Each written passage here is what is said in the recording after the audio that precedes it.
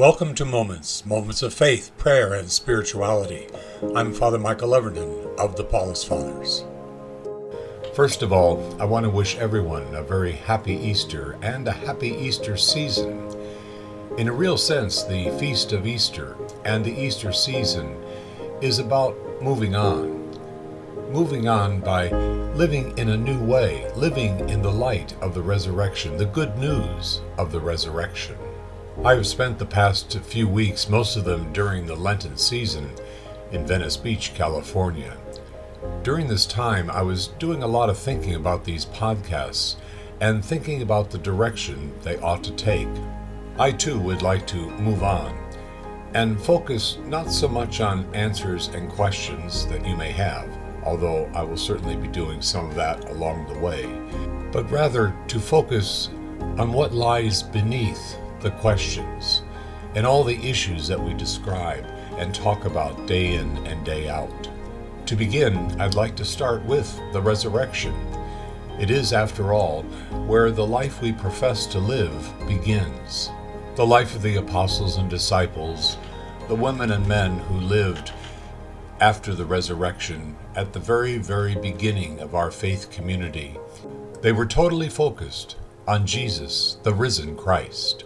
That early community encountered the risen Christ in ways that were recognizable to them. They felt his presence in a palpable way, not just as an idea or dream or a hope, but as real and present among them. What exactly did this look like? We'll probably never know, but I think it is possible. I know and I believe it is possible for us to have the same experience of the risen Christ among us, not only in our faith communities, but in the world at large. It is all about awareness, expanding our awareness to be far more inclusive than it normally is. It's about developing practices which will expand and enhance our awareness, calm our minds, even in difficult and tragic situations.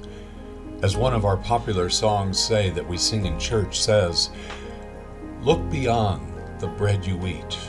Look beyond the cup you drink. See your Savior and your Lord." We constantly need to always be looking beyond and looking deeper to the things that we experience each and every day. We constantly need to think in more inclusive terms.